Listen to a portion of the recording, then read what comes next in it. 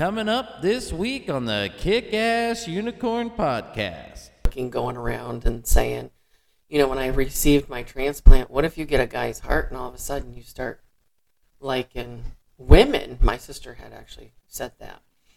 And I was like, no, that's not going to happen. And then I asked doctors, I was like, is that going to happen? Am I going to switch teams or some shit? No, people can be who they want to be, I'm not saying.